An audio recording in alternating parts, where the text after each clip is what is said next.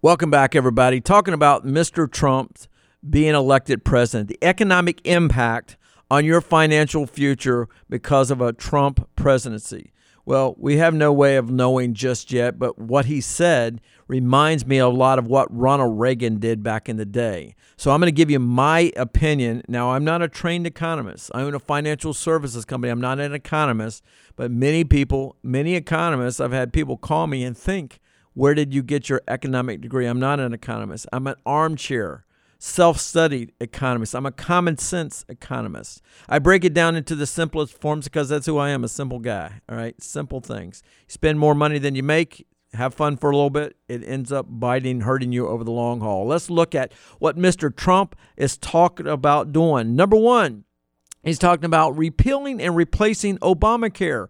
My own healthcare premiums just got noticed. It's going up by 19%. That's about $250 more per month. My monthly premiums for me, my wife, and my one son that's still in college are now almost $1,500 a month.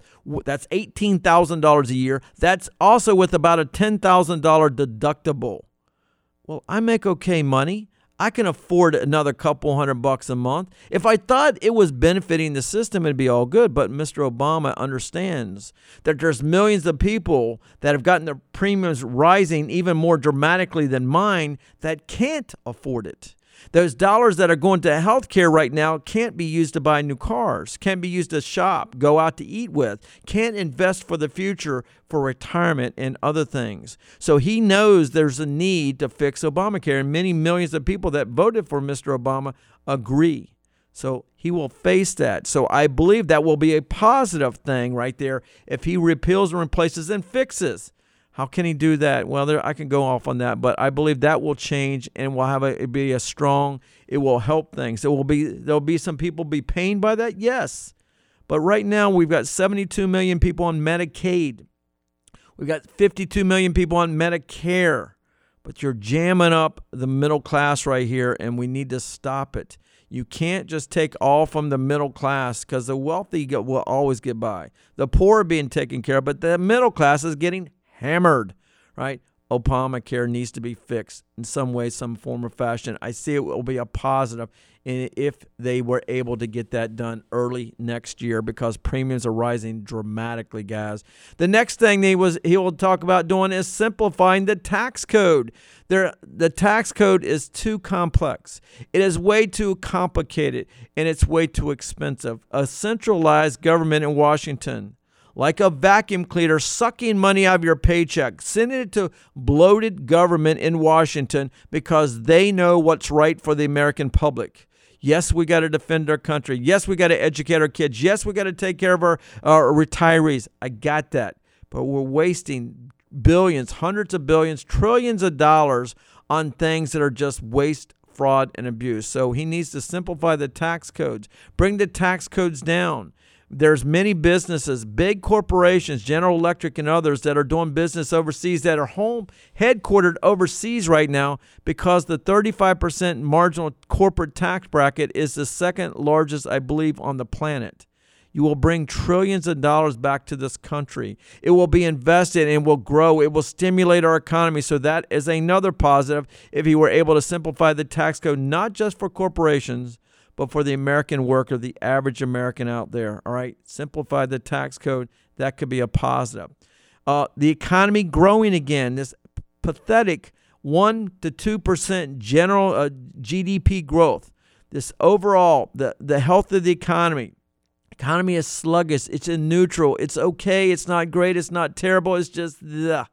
But you're not getting pay raises. Your costs are going up on things like healthcare and other things, but you're not getting pay raises, promotions. There's not as much opportunity. So if the economy takes off by just lowering taxes, by simplifying the tax code, by reducing regulation that I'll get to in a second, and by fixing Obamacare, which is the biggest regulation that we've got out there, then the economy will take off.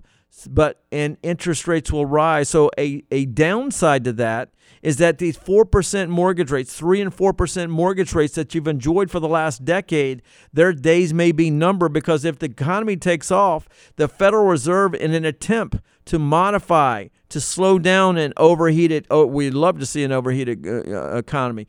It will slow down. They'll slow it down, and interest rates will go up. Mortgage rates go back to their average of about 200 years of about 6%. I ran the numbers. If you have a $300,000 house, your monthly payment at 4% is about $1,400 and some change. That doesn't include your taxes and insurance. $1,400 over the course of 30 years, you'll pay $215,000 in interest on a 30-year mortgage, $300,000 loan at 4%. But if interest rates go back to 6, then your monthly payment jumps to almost $1,800 a month, $400 a month more, or thereabouts. And an additional over $120,000 more in interest over 30 years' time.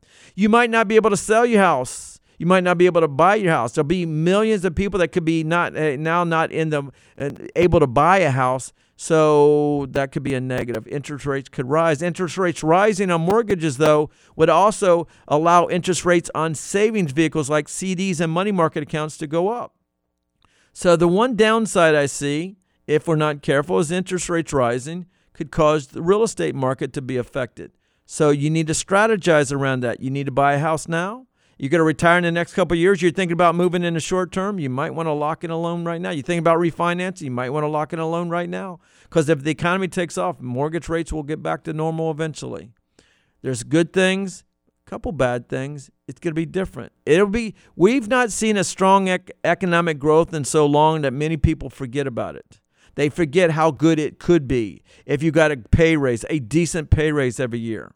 If you knew with some certainty that your job would be there in 6 months or a year, all right? Or if you lost this one, there's dozens of other opportunities for you, great opportunities, guys. I believe I think we'll see wages rise. I think we'll see property values rise. I think we'll see some positive impact, much like Ronald Reagan's economic growth that saw and helped even Bill Clinton benefited from what Ronald Reagan did in simplifying the tax code, reducing the economy, the government economy down, and it unleashed economic growth.